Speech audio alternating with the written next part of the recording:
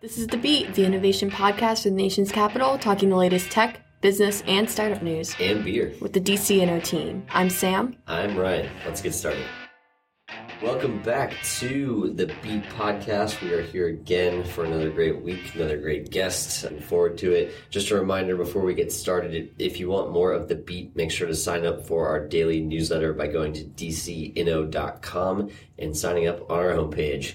What are we talking about this week, Sam? Yeah, this week on The Beat, we're talking about what millennials love about DC and why they still might leave anyway. The company's battling it out on this year's Tech Madness bracket, and why Airbnb is currently negotiating, fighting, however you want to describe it, with the DC government, with Airbnb's Mid-Atlantic Public Policy Director, Will Burns. Looking forward to that. But first, let's have a beer. This week, I am drinking the Vienna Lager Devil's Backbone, local brewery out in Virginia. This is you find these all over the place. Yeah. It's a pretty solid beer, pretty standard beer. Nothing too special, but by no means bad. You're crushing some water over there. Yeah, I'm having a great time. We had a lot of fun at Tech Madness last night. We're recovering still. I got back on the horse just for the sake of journalism and for you, the listeners. But Sam's still recovering. So oh my god, yeah. Please show me alcohol. Let's get right into it. Making moves this week. We had an interesting report come out from American University about. It's actually called the Greater Washington Millennial Index.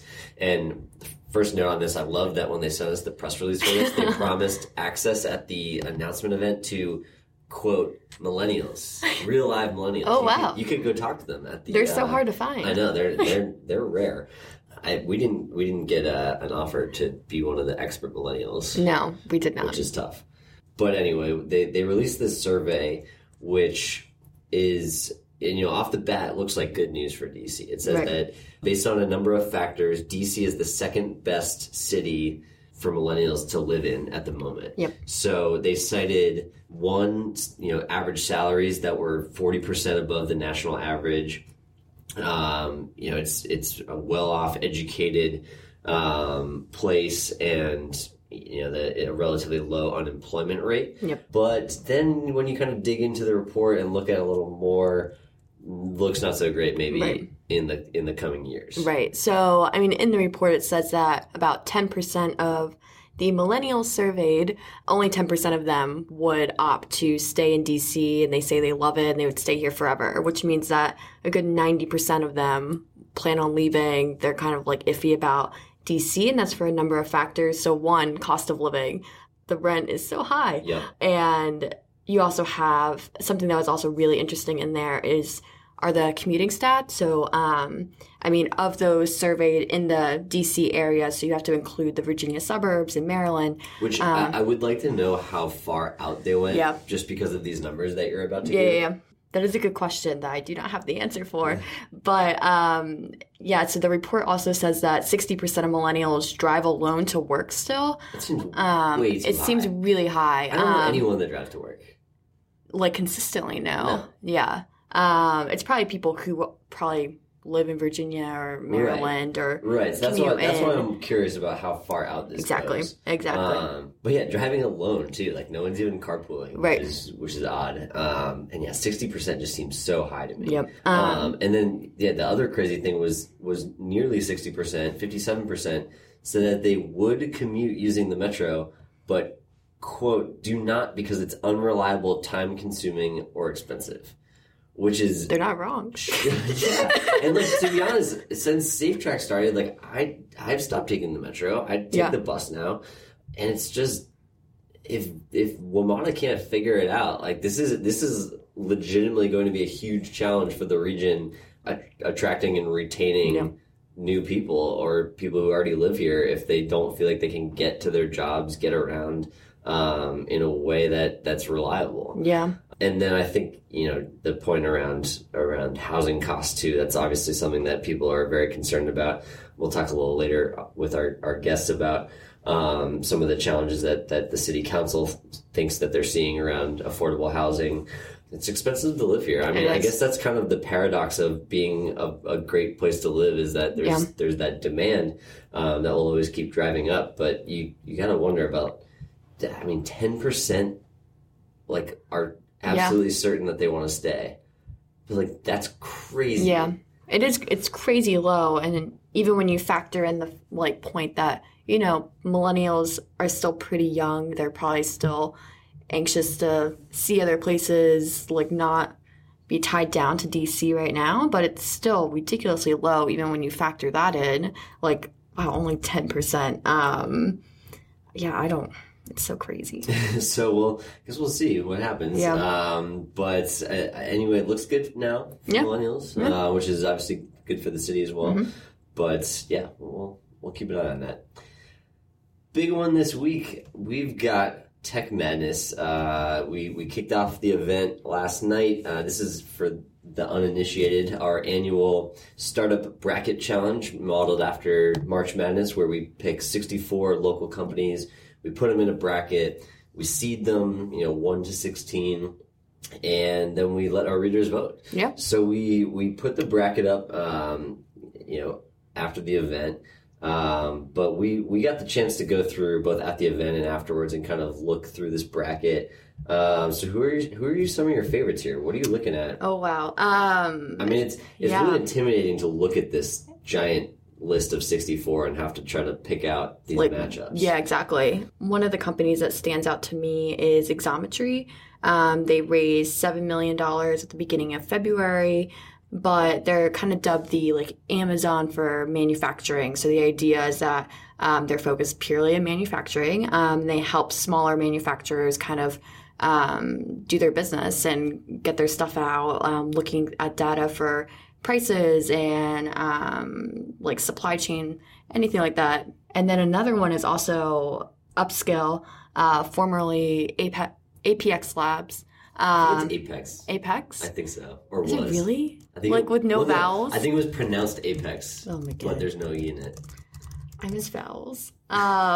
Bring vowels I would like vowels back. Looking at you, Trax, TRACX. Right. But Upskill, so I talked to them a few weeks ago and kind of got the lowdown on their tech. It's really interesting. They're basically providing the software for Google Glasses or any other sort of wearable glass. And they also focus more in manufacturing, and kind of the idea through their software, they make it really easy for people who are maybe working in a factory to kind of look up what exactly they should be doing through the videos on their glasses. Right. It's like the actual real life implementation of wearable glasses that was kind of a flop on the consumer side, but this enterprise idea of having people who are working with their hands being able to see real-time stats or monitor or a video, like you said, of what they should be doing in their face while they're doing the work.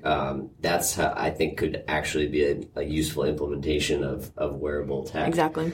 There are a couple really interesting matchups in this first round, mostly in the 7, 8, 9, 10 range, because we're looking at companies across a bunch of different industries, a bunch of different markets. And when I was looking at the bracket, I was trying to think about 5-10 years down the road, what's the growth of the market that each of these companies is in. So one interesting matchup I'm seeing is Avizia, which is a telehealth company, which basically will allow you to video chat with your doctor. And even within hospitals. Yeah. So it manages doctors' times efficiently.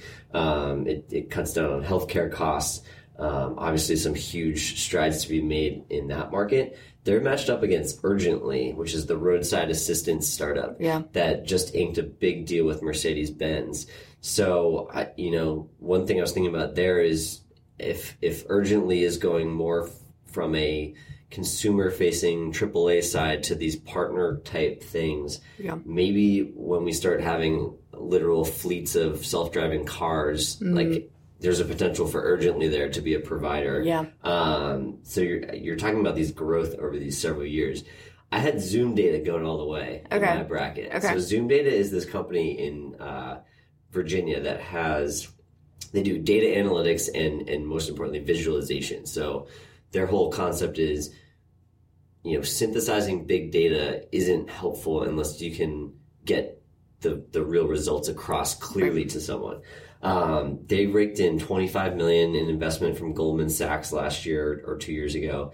They got an undisclosed investment from In-Q-Tel, which is the venture arm of the CIA. Yep. So there's clearly, some pretty important people that see the value in this technology. Yeah. And I think that, as big data becomes more and more of a commonly used tool, that's clearly they've shown their potential there and have some pretty impressive clients on board already. So they're a 4 seed, and I'm picking them to win. Okay.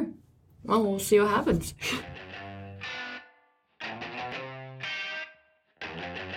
Our guest on the podcast today is Will Burns. He is Airbnb's Mid-Atlantic Public Policy Director. Will, welcome to the podcast. Thank you so much. Glad to be here. So we were talking a little bit before we started recording about what Mid-Atlantic covers, and you're kind of all over the map, actually. We are all over the maps. The Mid-Atlantic pod is really a sort of combination of a group out of Chicago and then a group that was functioning here in the Mid-Atlantic region. So it covers, we cover DC, Maryland, Virginia, obviously.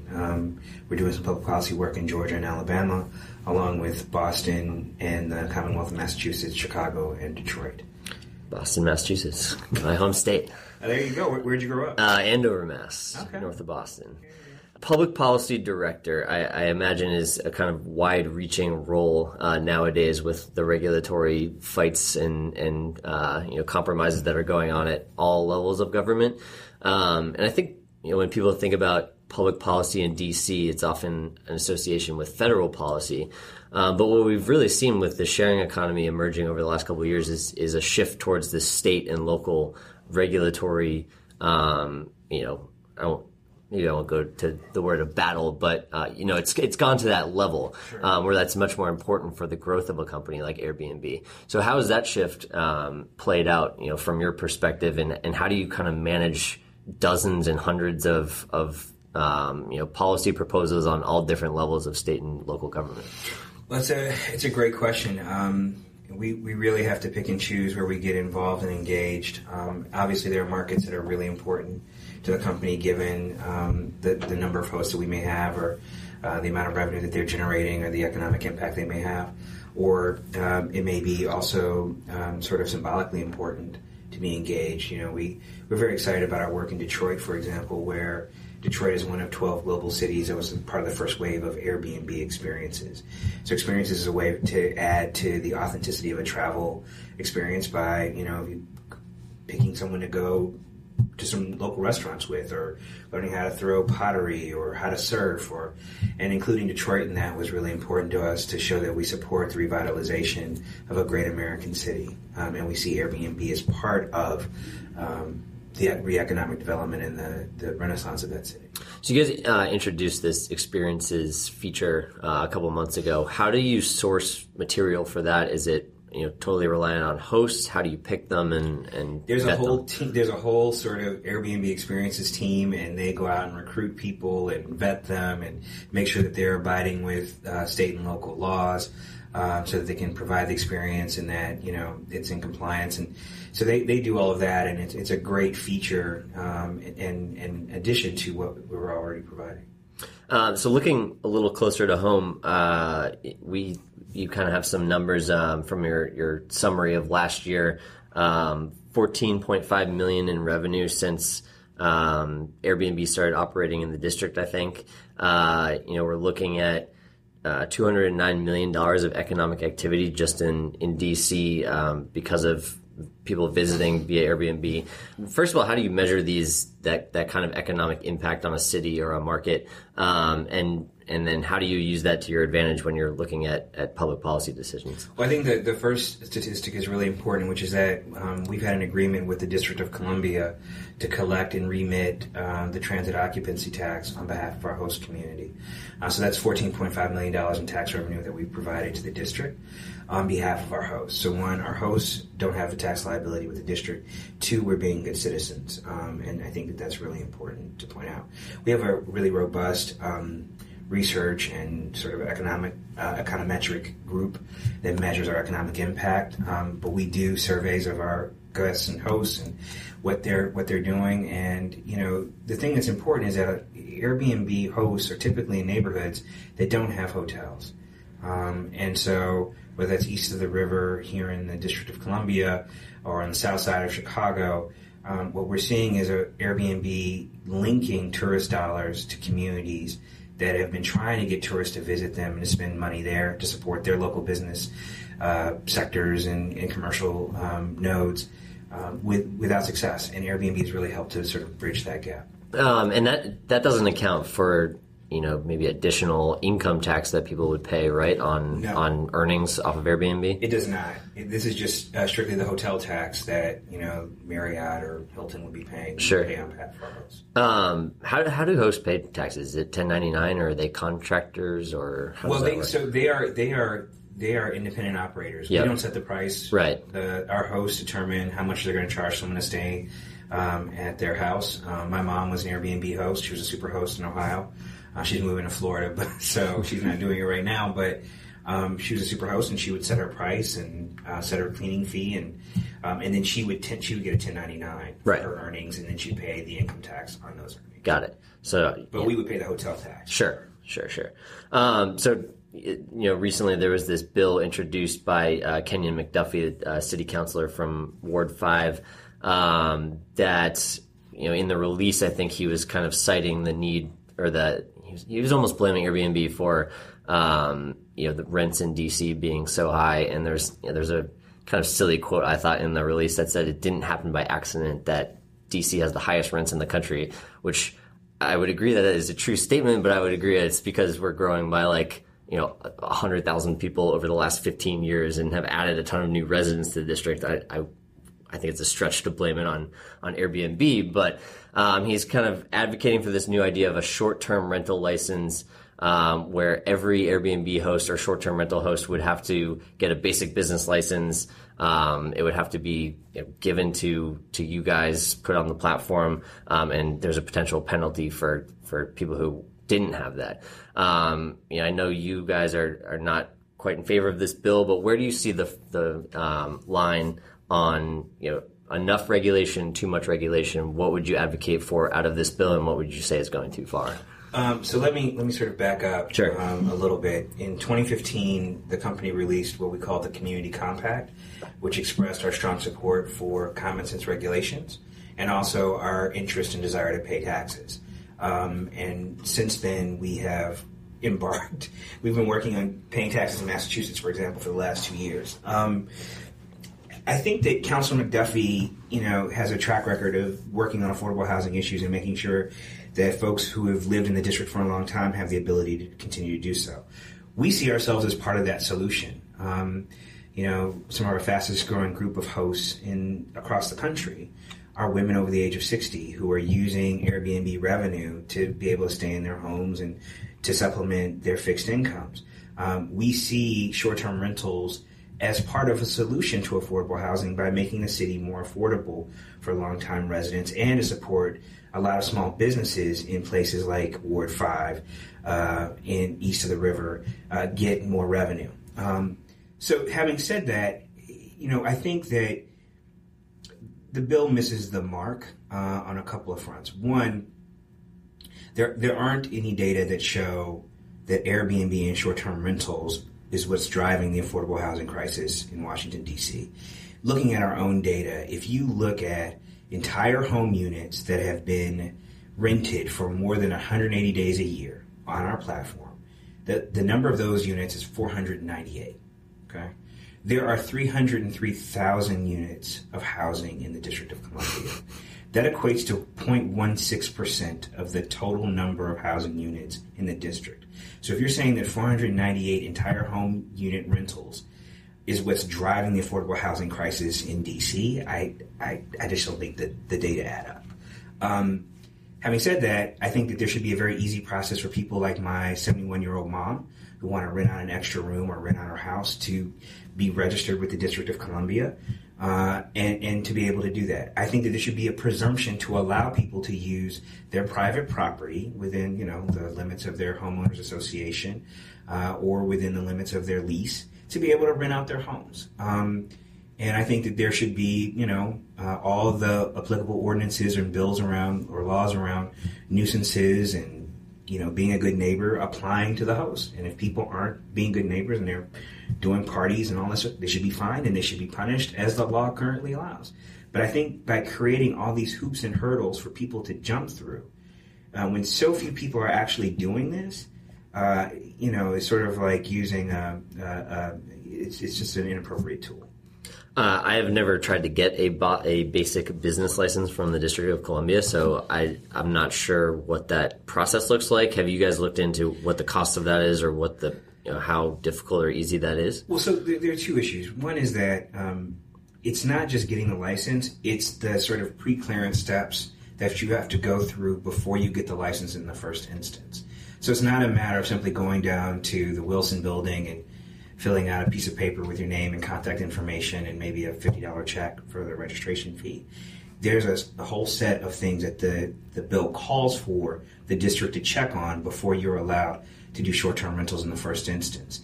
And it penalizes companies who allow people to list on their platforms who have not gone through the appropriate steps with the District of Columbia. But how are we supposed to know if a person tells us they've done it? It's we accept it on faith. Sure. And so why are you trying to punish us for?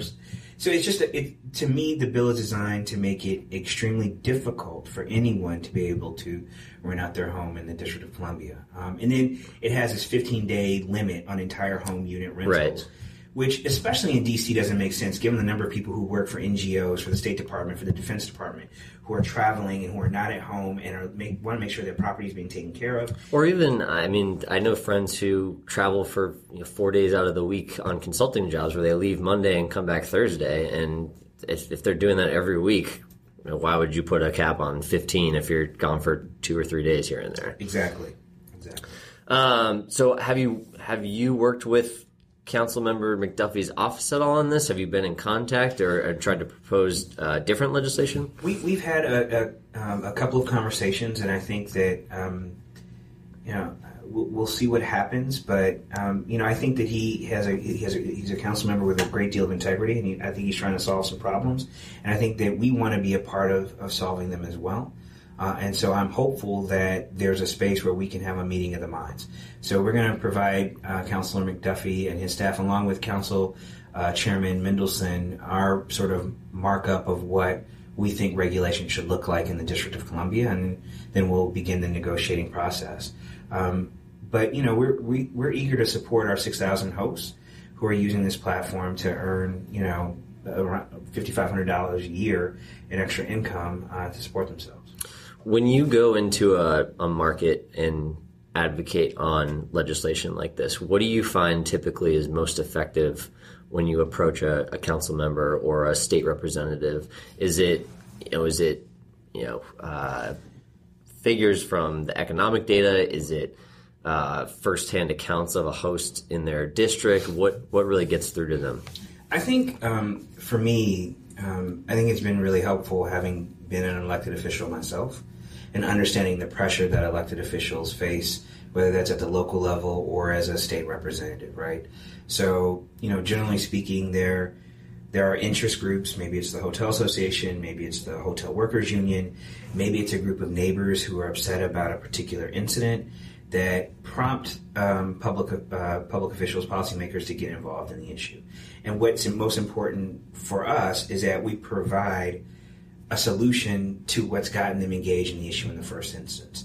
And I think, there are other companies in the sort of sharing economy space that don't have a similar sort of collaborative attitude. Because my thing is, look, I'm not trying to make a policymaker an enemy. I don't need a council member or a state representative every session dropping a bill that would put Airbnb out of business.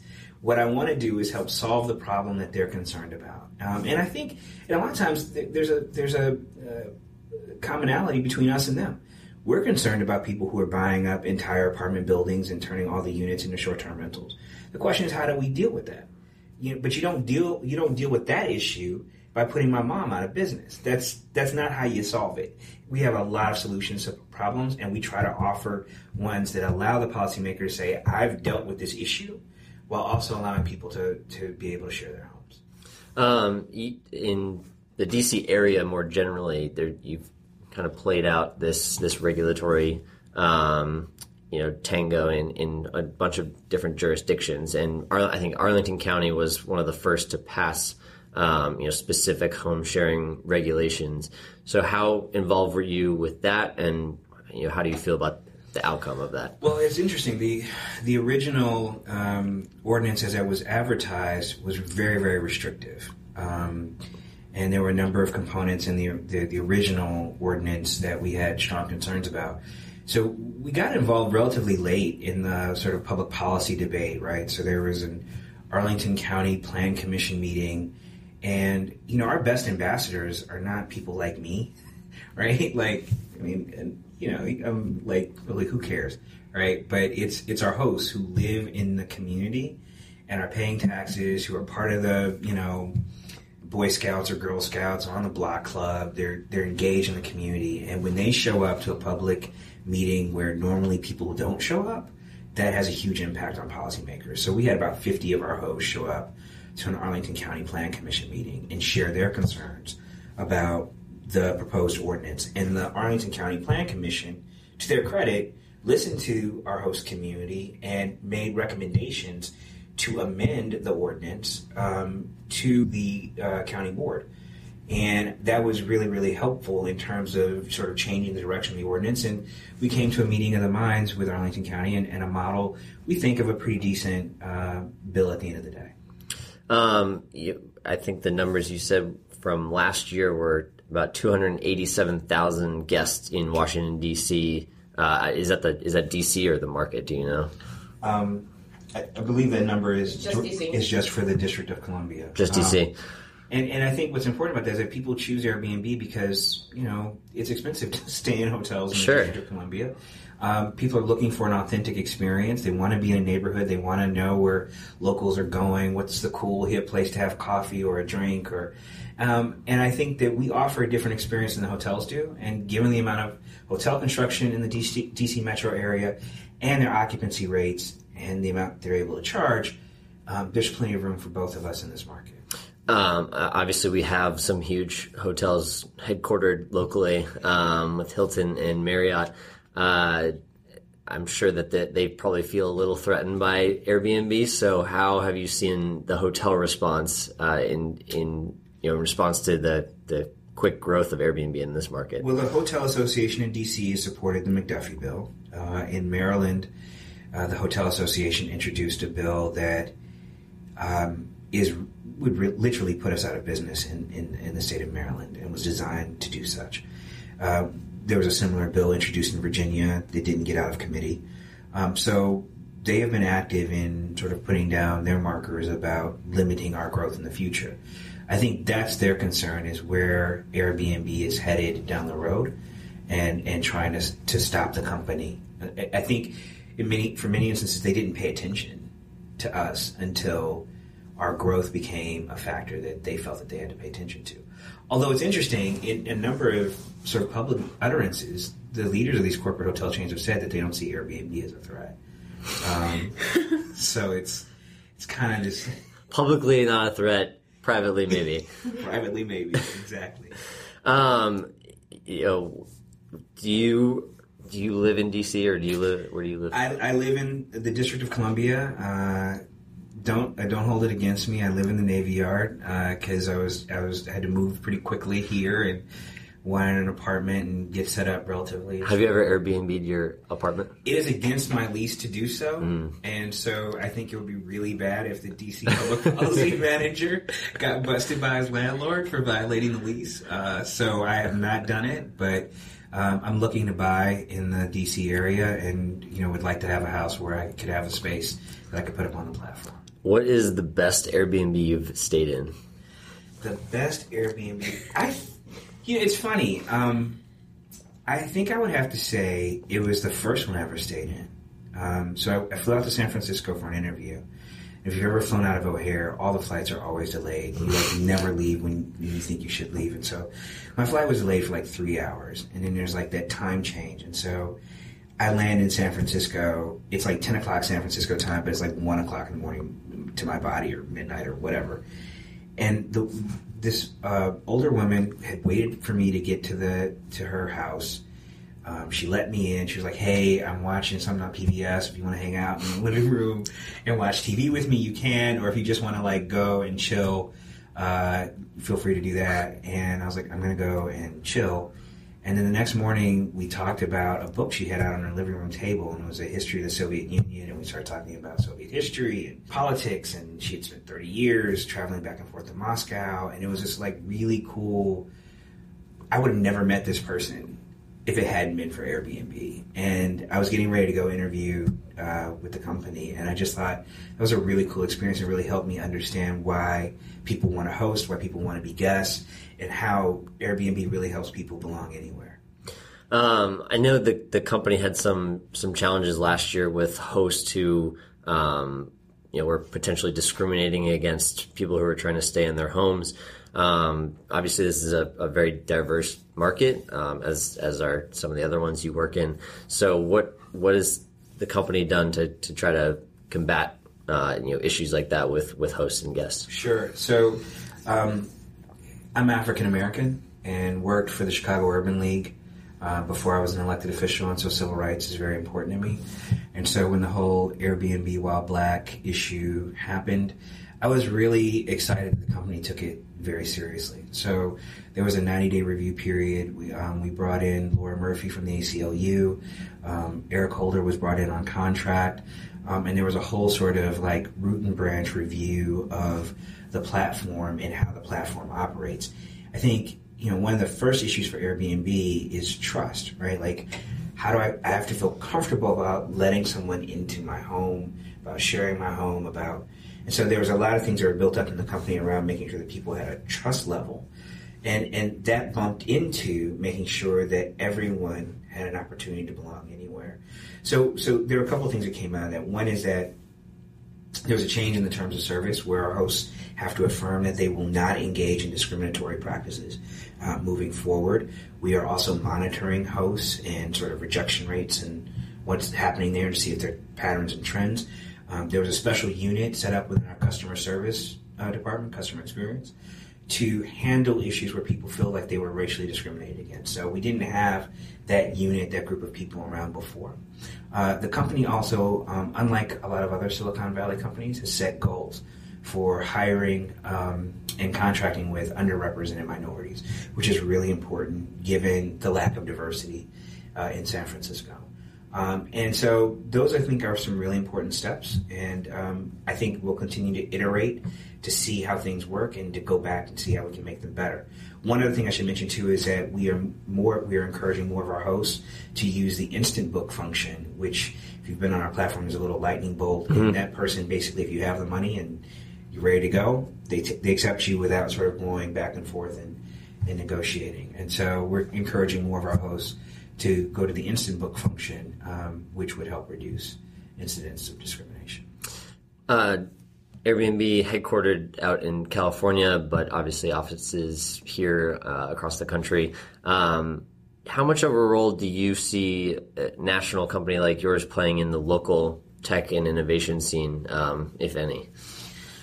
I think it's really important that, in our work with local policymakers, I think one of the arguments around creating a framework to allow Airbnb and short-term rentals to occur is that cities can't afford to look like they're shutting the door on innovation.